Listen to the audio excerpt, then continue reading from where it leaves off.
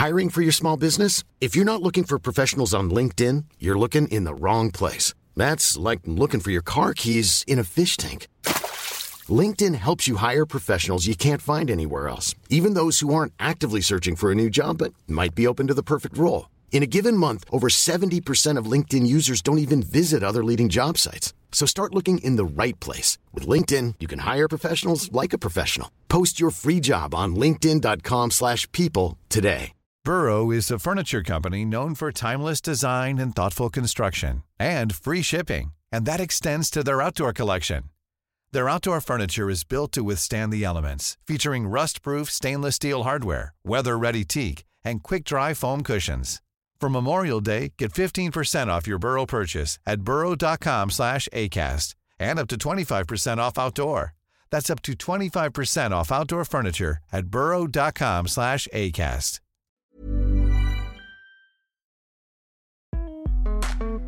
This is probably where the drama enters, but I would rather call it sort of an X factor, because I think we all really react emotionally when we see a certain object on the first glance before we start to analyze it. And I'm interested as a designer is in this moment. And when I create, I'm also waiting for myself to be so excited about what I'm doing. So when I'm changing the shape, when I'm putting together the materials, the forms, the colors, where do I come to this point of sort of an excitement where I feel that the object has a soul? It's hard to describe it in any other way. So I'm interested in this moment. And if I don't fall in love with my own object, and it's not so easy to achieve this state, I'm not happy.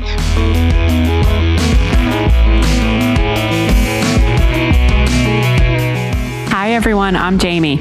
I'm Amy, and this is Clever. Today we're talking to product and interior designer Nika Zupanc. Nika designs objects and spaces. That primarily means furniture, lighting, and interiors, but also includes conceptual installations. Her work is theatrical, derived from traditionally feminine forms, but strong with a distinct voice. Elle magazine has described it as punk elegance, and Business Week dubbed it technical chic. She herself says her visual language comes from deep within and is about communicating things which cannot be told. Nika was born, raised, and studied industrial design in Slovenia. Since then, she's been an exciting figure on the scene, designing for brands such as Mui, Dior, Say, and Moroso, while continuing to add pieces to her own Nika Zupanc collection. So let's find out more from Nika.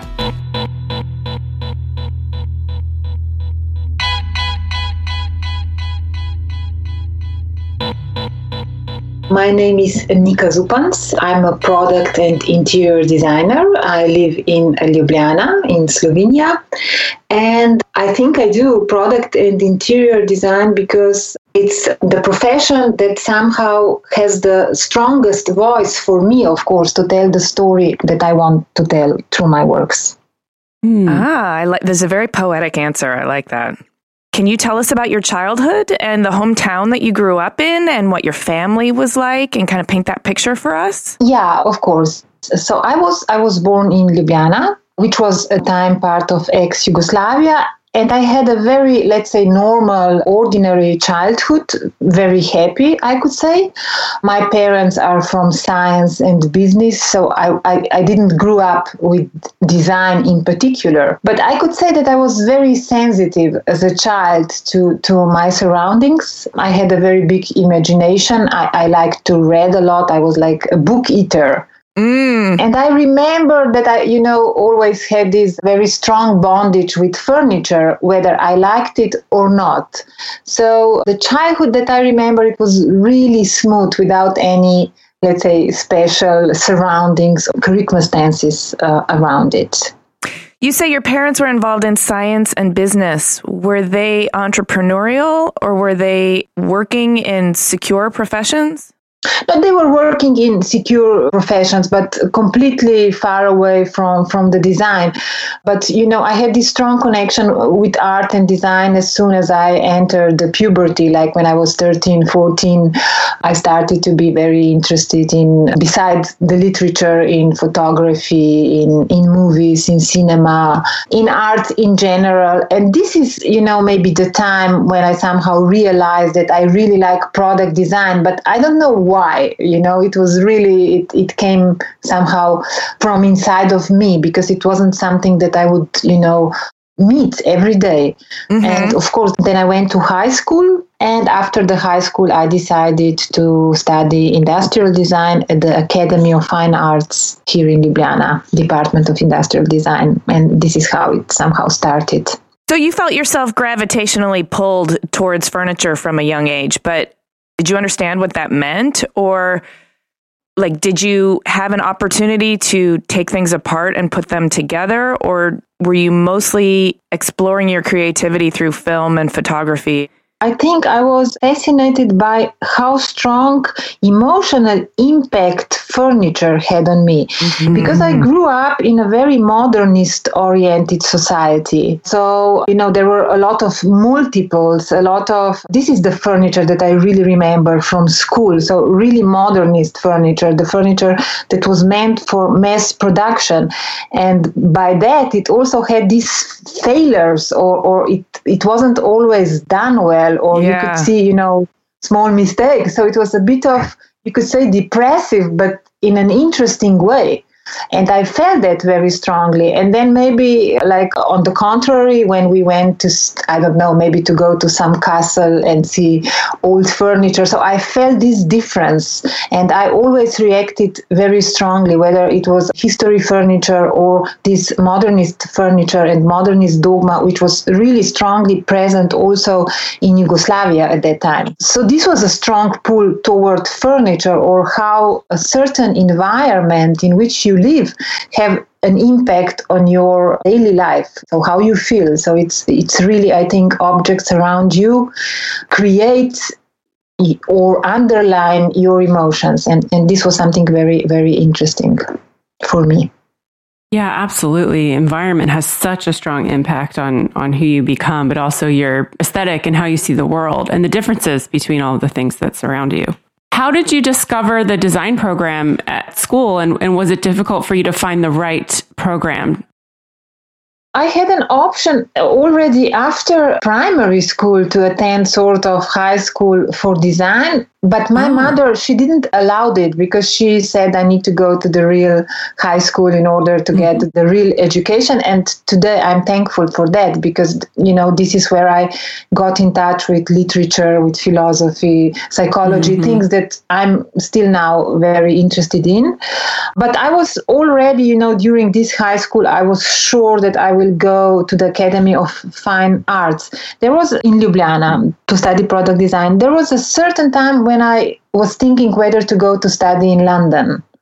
And I actually applied to Royal College of Art, but I didn't pass the exams. So the only option that was left and that I feel I need to follow was the Academy of Fine Arts, which also had a very tough exams.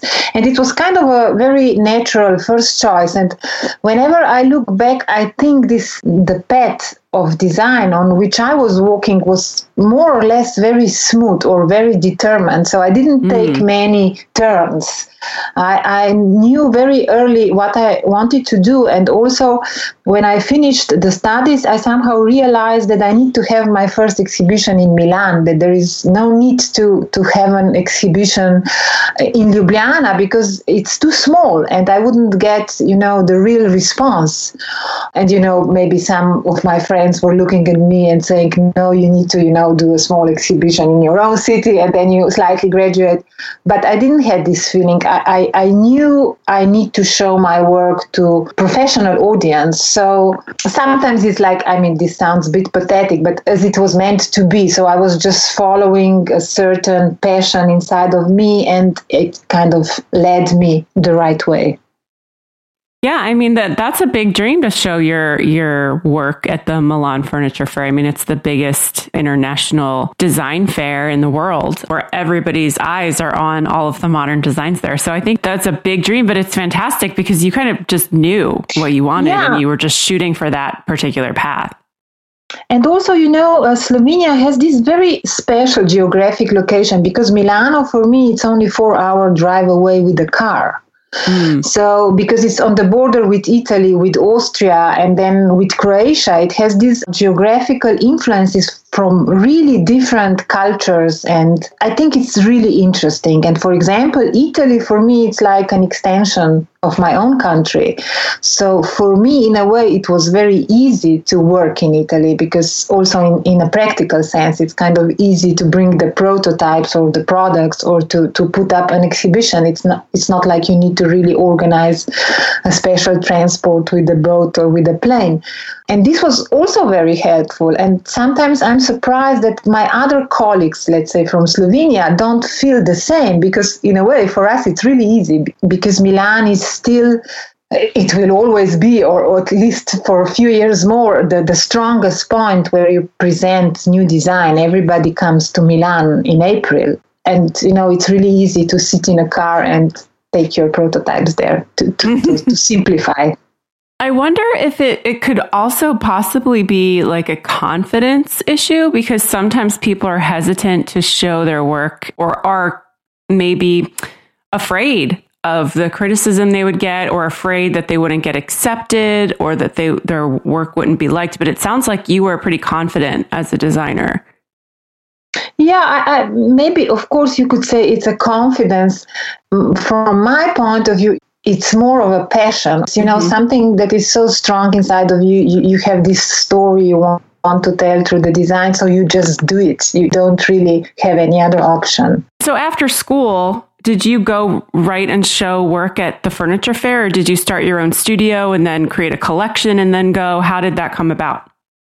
Well, after my graduation, of course, I tried to work with some companies in my hometown. I was trying different things, maybe for like 2 or 3 years. And somehow my ideas, which were, of course, always very creative, didn't go through. And this is maybe also the time when I realized that I need a bigger audience.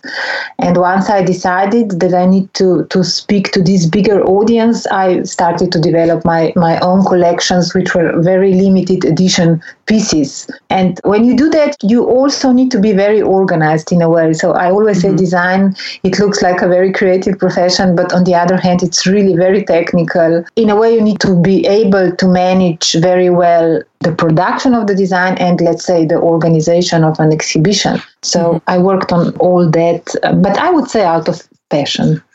So I'm curious, you've been in the business now for, how long would you say you've been a professional designer? I somehow count from my first exhibition, which was in London in 2006. So it's like, it will be the 12th year this year. Okay. So can you kind of help punctuate the timeline for us? In the 12 years that you've been a designer, obviously you start off as an emerging designer, a new voice, then you establish yourself, and now you're kind of a big deal. Can you talk to us about some of the pivotal moments in your career so far? Some of the biggest triumphs and maybe also some of the trickiest challenges? I think, in a way, each year it was like a snowball. So each year, each Milan, something happened that was quite of a big importance and that kept me going or give me another push to not go away or not to stop. So maybe for sure the biggest breakthrough came quite early in 2007 or 2008 when Marcel Wanders from Mooi discovered my work. This was a big coincidence. And after that, he commissioned Lolita lamp. So in 2008, I had a launch of this Lolita lamp, which is still one of the most iconic products also for Mooi. And this, of course, was sort of a big light on my work because it's out of, bigger number of young designers into this selection of Marcel Wanders, because Mooi at that time was really established company known for always showcasing bold products, but also new talents. So this was maybe the most, let's say, important breakthrough. At the same time, I also made a chair for Moroso, which it wasn't such a loud, let's say, product, but still it was quite important to have in 2008 at Salone del Mobile and the Design Week in Milan, 2 products with such a big companies like Moi and Moroso. Yeah, but somehow this wasn't enough, You think as a young designer, okay, I'm here now, I made it, but it's not like that. In a way, okay, it's a very good start, but you still need to work. And after that, I remember I had a quite big exhibition at Super Studio Pew. I made my own house in a way, which was also just published in a book by Fido about architecture in black. I was really happy about that. So I needed to keep showing my own, let's say, force, my own designs, my own products. Anyhow, after that, other very nice clients came. I also started to work with the Rossana Orlandi Gallery. Mm-hmm. This was in 2012-11. We started to work together, and it's another part. It's about limited editions. It's completely different than doing a mass product. But I think through limited editions, you are also telling your philosophy and your approach to the design. This for sure was very important. Yeah, it seems like with limited editions, you have a little bit more range to really express your DNA, your design voice. Whereas with the mass products, it's still very much you, but it's also tailored for mass consumption. So whatever that means, the product has to fit that bill. Yes. Did you struggle at all with those first few products for Moroso and Moi? Was it new to work with big companies who have big expectations, or did you just fall right in line and skate through it?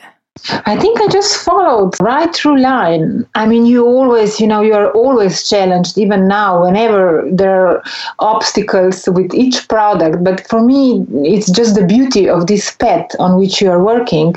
No, and I also realized how good studies I had. I had a very good mentor, Sasha Mechtik. One of his objects is also part of Museum of Modern Art, a permanent collection in New York. He was really good, and he really taught me the basics of industrial design. So I just followed his principles while executing those first, let's say, products. And, they were in this very same line. So it was quite, again, smooth way of working with these companies. And then, of course, just to add more, it's really a fabulous company, because if they believe in one idea, then, the whole company tries to make it as it should be. Yeah. I'm glad you had such a smooth experience. And it does highlight the importance of mentorship. Yes, for sure. Hey, it's Danny Pellegrino from Everything Iconic. Ready to upgrade your style game without blowing your budget? Check out Quince. They've got all the good stuff, shirts and polos, activewear, and fine leather goods, all at 50 to 80% less than other high-end brands. And the best part? They're all about safe, ethical, and responsible manufacturing. Get that luxury vibe without the luxury price tag. Hit up quince.com/upgrade for free shipping and 365-day returns on your next order. That's quince.com/upgrade. Everyone knows therapy is great for solving problems. But getting therapy has its own problems too, like finding the right therapist, fitting into their schedule, and of course, the cost. Well, BetterHelp can solve those problems. It's totally online and built around your schedule. It's surprisingly affordable too. Connect with a credentialed therapist by phone, video, or online chat, all from the comfort of your home. Visit BetterHelp.com to learn more and save 10% on your first month. That's BetterHelp, H-E-L-P. Clever is supported by Tools and Weapons, the podcast hosted by Microsoft Vice Chair and President Brad Smith. A recent episode took Brad to Venice, where he connected with Yves Ubelman, a partner whose company, Econem, has developed a game-changing technique for creating digital architectural models so comprehensive they've been dubbed twins. During the relative quiet of the pandemic, Eve and his team used drone-captured photography and powerful AI to create a full-scale digital twin of Venice, a city threatened by climate change and over-tourism. On Tools and Weapons, Eve tells Brad how he's using this incredible technology to help preserve some of the world's most endangered cultural heritage sites in pristine detail so they can be studied and appreciated for generations to come. To stay current on some of the most innovative people working with AI today, follow or subscribe to Tools and Weapons with Brad Smith, wherever you get your podcasts. Hey, Clever listeners, we're getting excited for New York Design Week in May. This year will be better than ever. ICFF, North America's leading platform for contemporary design, will take place from May 19th to the 21st at the Javits Center in New York City. I'll be there, and I'm excited to let you know how Clever is collaborating with ICFF for Launchpad at Wanted, formerly known as Wanted Design Manhattan, and the Emerging Designers Showcase. Launchpad is an international platform for emerging designers that introduces new concepts and showcases prototypes of furniture, home accessories, and lighting. It is the best place for manufacturers to meet new designers, discover fresh ideas, and potential products to develop. The best of Launchpad winners will be selected by a jury of renowned industry professionals, led by yours truly. And they will go on to be featured in another edition of the popular Emerging Designers Showcase. I'll be leading the Emerging Designers Showcase live on the Talks main stage, where the 5 Launchpad finalists will have a chance to present their projects to our esteemed panel of professionals. It's always a really good time. So mark your calendars for Sunday, May 19th at 4 p.m. Both Launchpad and the Emerging Designer Showcase are presented with media partners Clever, that's us, and Design Milk, and with support from American Standard and Lumens. Visit ICFF.com to learn more and register to attend. Those are the letters ICFF.com. Come by and say hi. I would love to see you there. Support for Clever comes from Wix Studio. Instead of reading you another, let's be honest, boring ad script, Wix Studio just sent me this wild-looking Alice in Wonderland-themed website to scroll through and tell you about. So, whoa. This is not the web I'm used to. There's something called mouse parallax, which makes it feel like you can go deeper into the screen. And as I scroll down, it's like I'm falling down the rabbit hole. And things are moving in depth and perspective.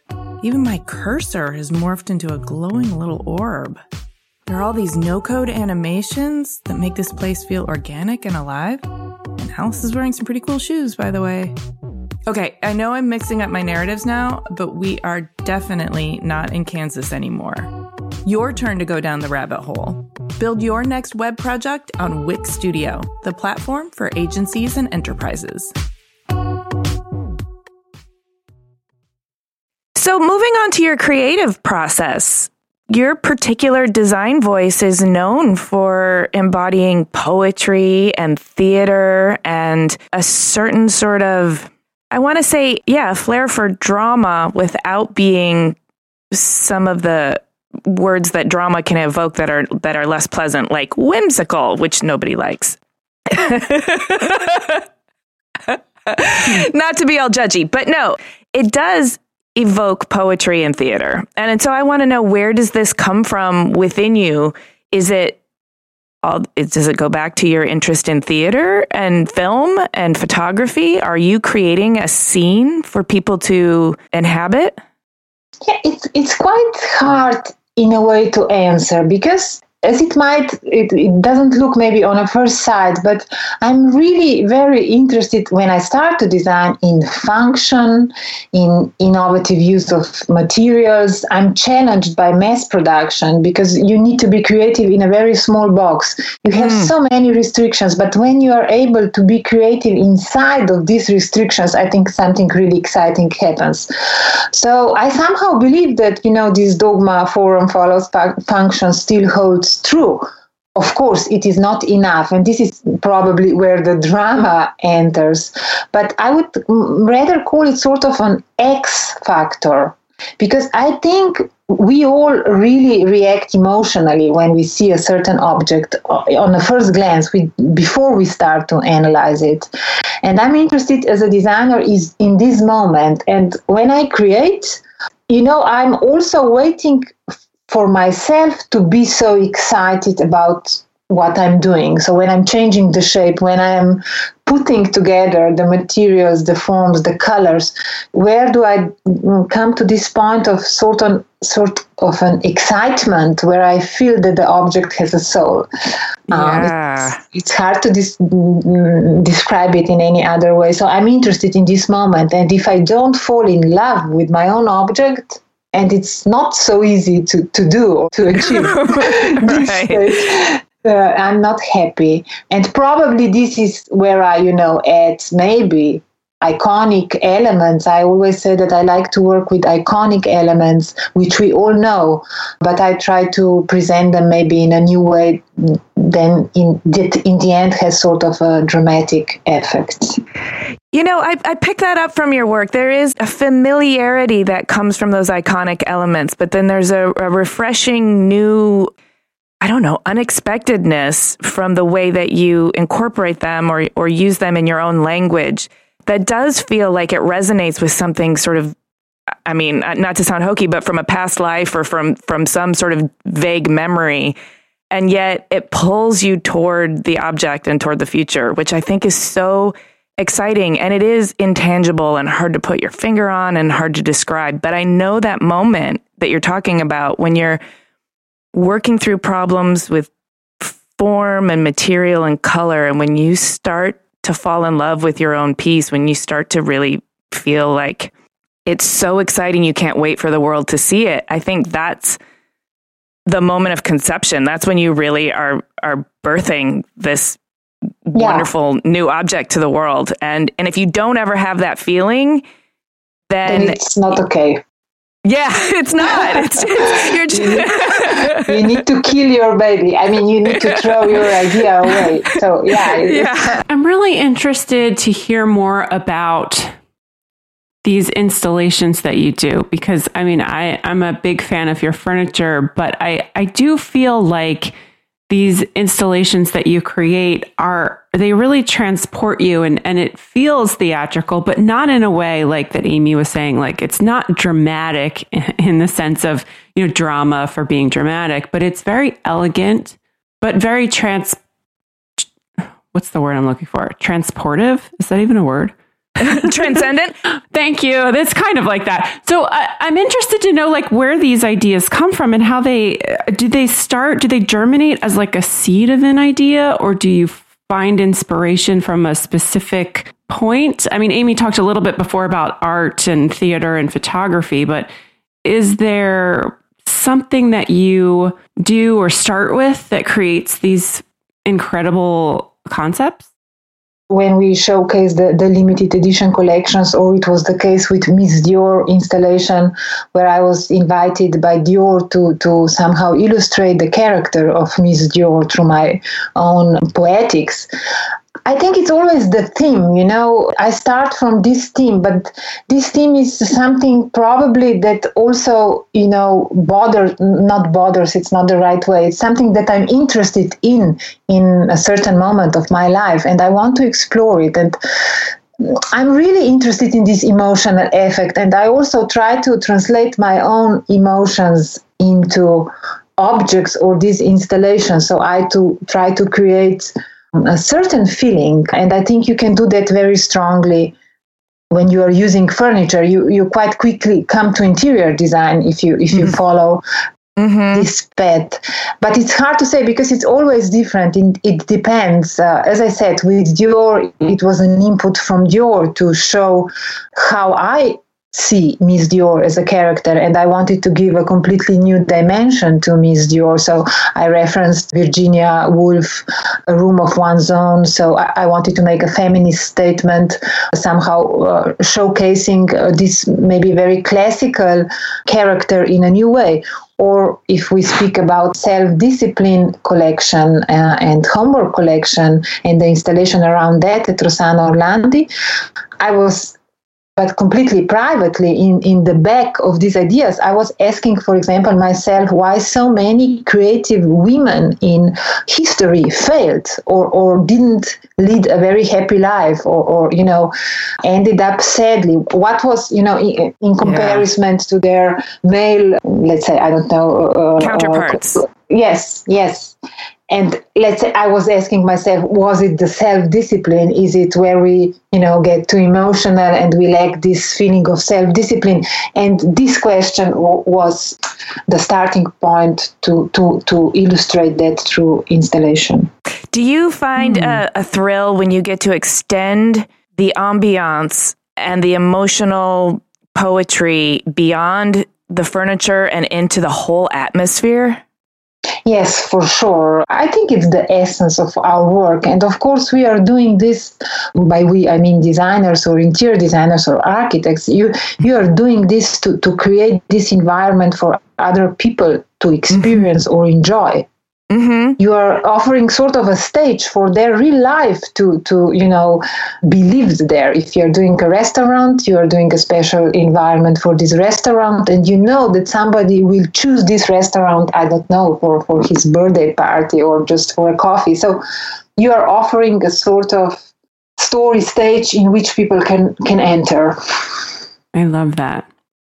I also really love the femininity in your work, but it's not overly feminine where men couldn't relate to it. I mean, but it's very beautiful and elegant and well stated. I mean, the cherries and the bows and things like that, but they're done in a way that's just, I don't know, it's really beautiful and understated and elegant. Yeah, this is, let's say, maybe a quite interesting topic in my work, which I think it's many times also misunderstood, because I'm also sort of a, let's say, very kind of a warrior. I was going to say, there's a boldness about it. There's an unapologeticness about it that isn't militant or in your face. It's more like a quiet confidence, but also a fierceness that just is emanating from the very DNA. Yeah, and it's sensual, but it's not overly, it's not in your face. Yes, but this was, really, this was maybe my driving force also from the beginning, because design anyhow still is boys' club. And elements like laces and ribbons and also pink color, 10 years ago when I started, it was, outrageous to use pink color. These are sort of elements that have a certain taboo about them, or they had it. And I felt that I need to pull them out of this ghetto and give them another meaning. And when we did Lolita Lamp in 2008 with Moi, we presented it in pink color. And this was at that time, and today pink is kind of a millennial pink, the biggest trend. But at that time, it was kind of outrageous to use this color. And we even had a subtitle, Who is Afraid of Pink? So this was the daring gesture, the provocative gesture. So I have to say that when I use these things, I use them as a sort of rebellion. Also the bow chair. I mean, I didn't do that because I thought the bow is so cute. I did it because I think it was courageous to work with such an element, to take a bow, to have this courage to do a chair in the shape of the bow. And of course, to do it in a way that it's not in your face. It doesn't, as you said it before, it has this elegance which you cannot deny. Yes, historically, the use of pink or overtly feminine thing has been relegated to either childlike princessy details or soft, flowing, sensitive details that don't have a certain toughness or don't indicate the strength of the feminine spirit. But that's what I really love about your work, is it's unafraid to be feminine, but it's also conveying this strength and sensitivity. Those two go hand in hand, I think. And it's not even in danger of, you're right, it's rebellious. It's not even in danger of falling into a princess category or something that's childlike. It's very grown up. It's really hard to do. It's hard to do too. Like, how do you find that balance between not being too frilly and too girly, but also being strong.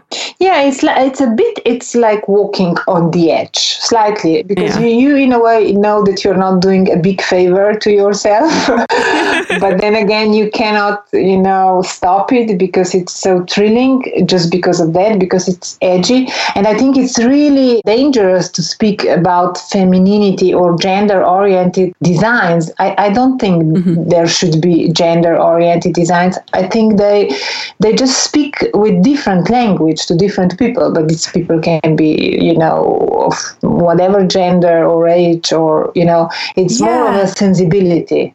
Yeah, absolutely. Yeah, it's not for a particular type of person. It is a type of object with its own, appeal. So I'm really interested to learn a little bit more about you. We talked a little bit about your childhood, but I'm wondering also, outside of work, how do you feed your soul? How do you feed your creativity? Are you a chef? Are you a runner? What do you like to do? Oh, I always say that I have a double life, We all do.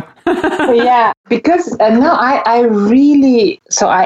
very creative. I love design, but then on the other hand, I'm really into sports and nature.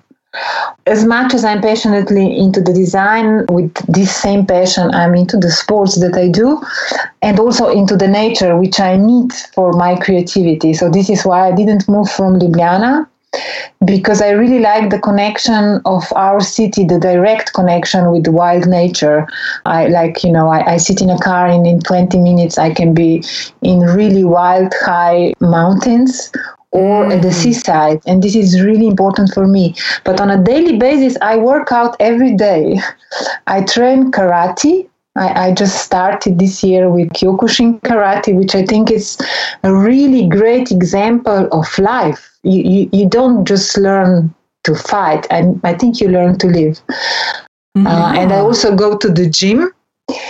And in the summer, and also, in warmer months of spring and autumn, I windsurf. Oh, cool.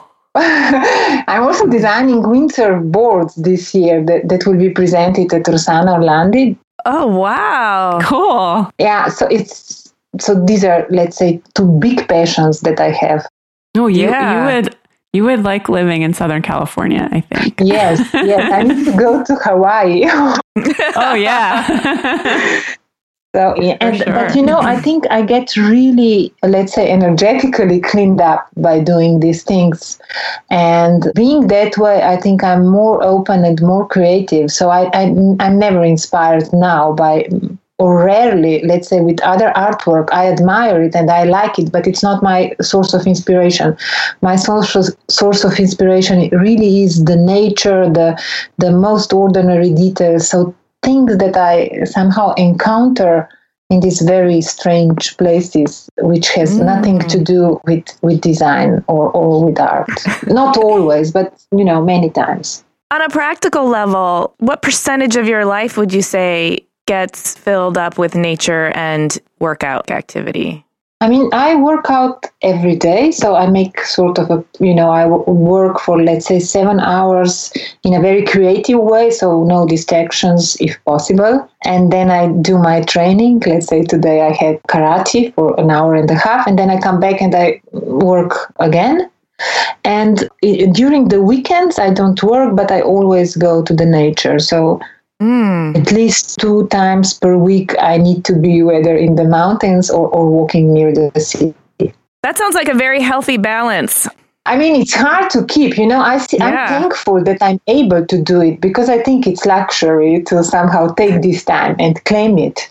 But on the other hand, I know how essential it is for my work. I think as a creative person, you cannot, overwork yourself. You always need to have this good energy. And I think it somehow reflects on what you do. Maybe it sounds a bit crazy, but I really believe it. I think the products show your state of mind in the end, your energy. I agree with you. I like the energetic cleanup. I think that is really important. Yeah. Speaking of that, is there a problem in your life or in the world that eats away at you? Is there any sort of struggle? Of course, I follow, what's going on, but I try to, at this point in my life, I somehow try to distance myself, or I speak through the design if there are certain topics or themes that I feel need to be addressed. So I always try not letting problems eating me away, if I understood your question. Yeah, and it sounds, you've made it so simple. Just don't let things eat away at you. I think the energetic cleanup is part of that. Probably, hopefully. But it also sounds like you're comfortable finding an outlet for things, like if it needs to speak through the design, or if you just need to channel it out through a good sweat, or through something even more soulful like the martial arts. Yes. Yeah, I think that's beautiful. So let's imagine yourself in the future. You seem to be on a very fruitful and positive trajectory. 40 years from now, how do you imagine yourself personally and the studio? I didn't prepare the answer to that question. That's okay. What's the first thing that comes to mind? If you close your eyes and think of yourself 40 years older. I still feel I'm very much at the beginning of my career, and that there are much bigger things that I want to do that I did right now. So that there are strong stories that I want to tell and explore. And I really like this feeling, which on the other hand, it's not knowing what comes next or what awaits for me under the next corner. So I'm interested in these very big games, also for the sake of the game itself. So I want to know how far I can go. On the other hand, I really see myself living in nature at the seaside. So finding this peace inside me. It's, every summer, I spend 2 months in Dalmatian Island where we have a house, and I really feel peaceful and, of course, very creative there. And I think this is such a beauty to be able to be content in a small village on a small island. It sounds a bit romantic, but then again, it's something that I'm really interested in. So, two completely different concepts, but I would be happy with both of them, or maybe sort of a combination. But I see myself very active in 40 years. Well, you are a beautiful example of embracing the unknown and being excited about it, and also trusting that there's peace in that process and contentment instead of just, anxiety, which so many of us worry about. No, I think these are dangerous concepts. No, really, I think it's your choice whether you go with this anxiety, with this, demands from outside, demands from the society. I really try to avoid them and try to do my own work and walk on my own path. So, but I think the martial arts, they help.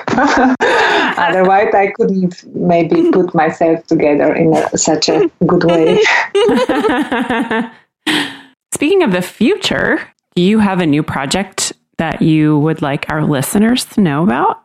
We have actually several new projects because Milan Design Week is approaching in April, and this is the most important period for designers around the world. And we will be launching several new collections and collaborations. We are also doing a very beautiful interior residential, a collection of frames, glasses, which is completely new topic.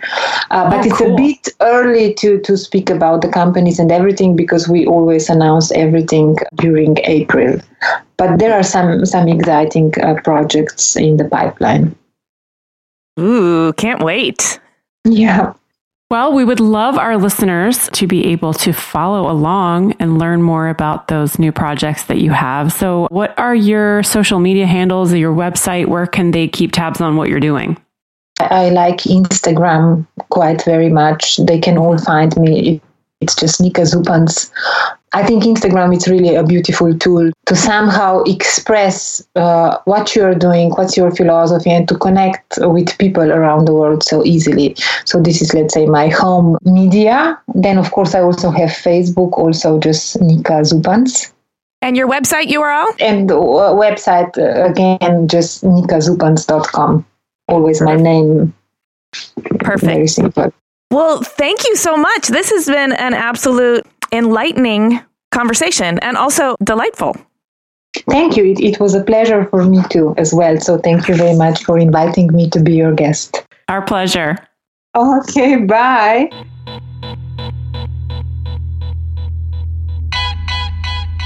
That is an impressive woman. Yes. Oh my Wow. goodness. She is so... When people say self-possessed, that means like a sort of confidence of self, right? That means not only is she poised, but she understands herself so well, and she's not tap dancing for anybody's approval. She's doing her thing confidently, knowing that some people are going to be challenged by things that are pink or overtly feminine, but connected to the deeper importance of expressing herself that way. And so therefore her designs really do exude a confidence that is bold, sexy, timeless, courageous. I mean, all that shit. It's awesome. I know. She's so cool. I've been such a fan of her work for so long. It was such a pleasure to talk to her and hear more about her background. It's so hard to do what she does, and she does it so well. Like creating these feminine objects that are not overtly feminine in a way that's so elegant and tasteful. Like if I were to tell you like, oh, I saw this lamp and it looked like 2 cherries hanging from the ceiling, you'd be like, what? And then like the images in your head might be like running through like some tacky stuff, right? But like when you see it, you're like, oh yeah, like that's not tacky. It's incredible. Yeah, you either think little girl or you think sort of hipster kitsch or something sort of, ironic. And it's none of those things at all. And I can't stress it. There's this interesting dichotomy in the United States, particularly if something is considered feminine. Manufacturers, brands, stores, people are gonna automatically assume that men won't want it. And they're mostly right. But this work, the work of Nika Zupanc, is not in that category. It's not the kind of thing that men don't want to be associated with because it's girly. Yeah. It is the kind of thing that is so bold and intriguing that men aren't off-put by it. It's sensual, you know? It's elegant, it's well done. It doesn't push... It's not overly girly. It's very artistic and, did I say sculptural? It just feels... Yeah. And sculptural, yeah, you're right. But it's also not polarizing. No. It's not polarizing. In fact, it's warm and approachable and embracing of all people. That's why I really liked the way she described it when she talked about it having its own expression. It is not designed for a particular subset of the market. Yeah.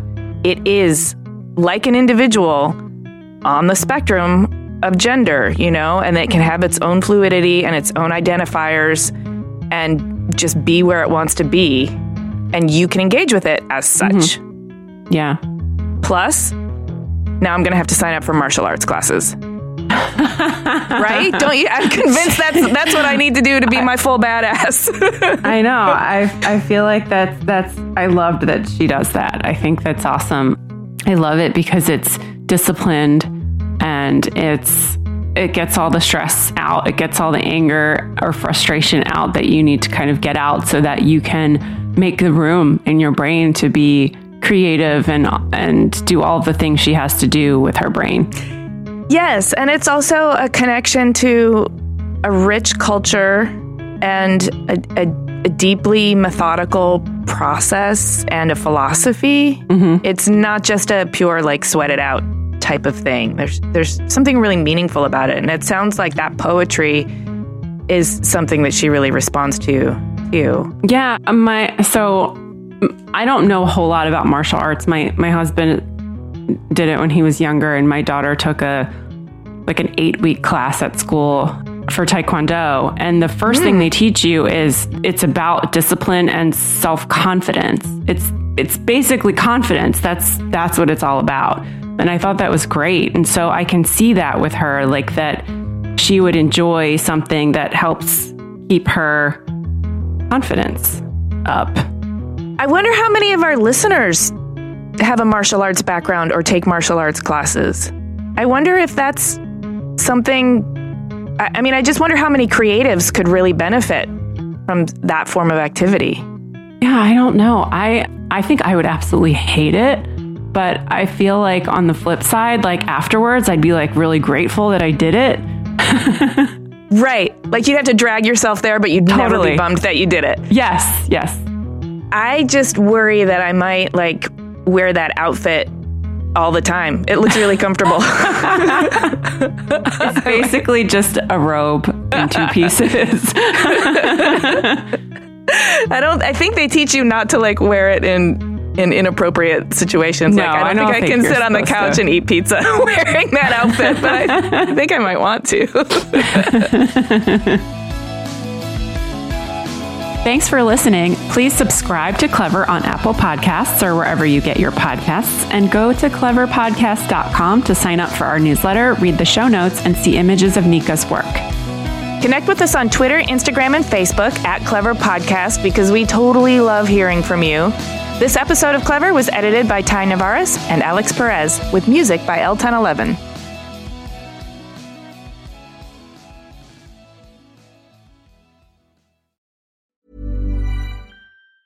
Hey, it's Danny Pellegrino from Everything Iconic.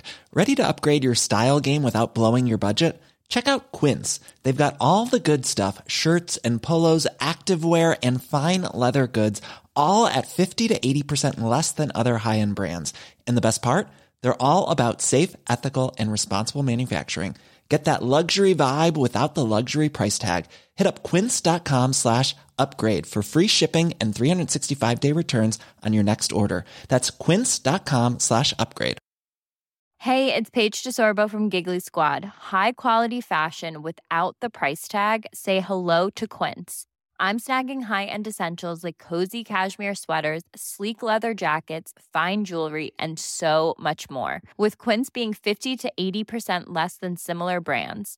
And they partner with factories that prioritize safe, ethical, and responsible manufacturing. I love that. Luxury quality within reach. Go to quince.com/style to get free shipping and 365-day returns on your next order. Quince.com/style. Imagine the softest sheets you've ever felt. Now imagine them getting even softer over time. That's what you'll feel with Boll & Branch's organic cotton sheets. In a recent customer survey, 96% replied that Boll & Branch sheets get softer with every wash. Start getting your best night's sleep in these sheets that get softer and softer for years to come. Try their sheets with a 30-night guarantee. Plus, get 15% off your first order at bollandbranch.com. Code BUTTERY. Exclusions apply. See site for details.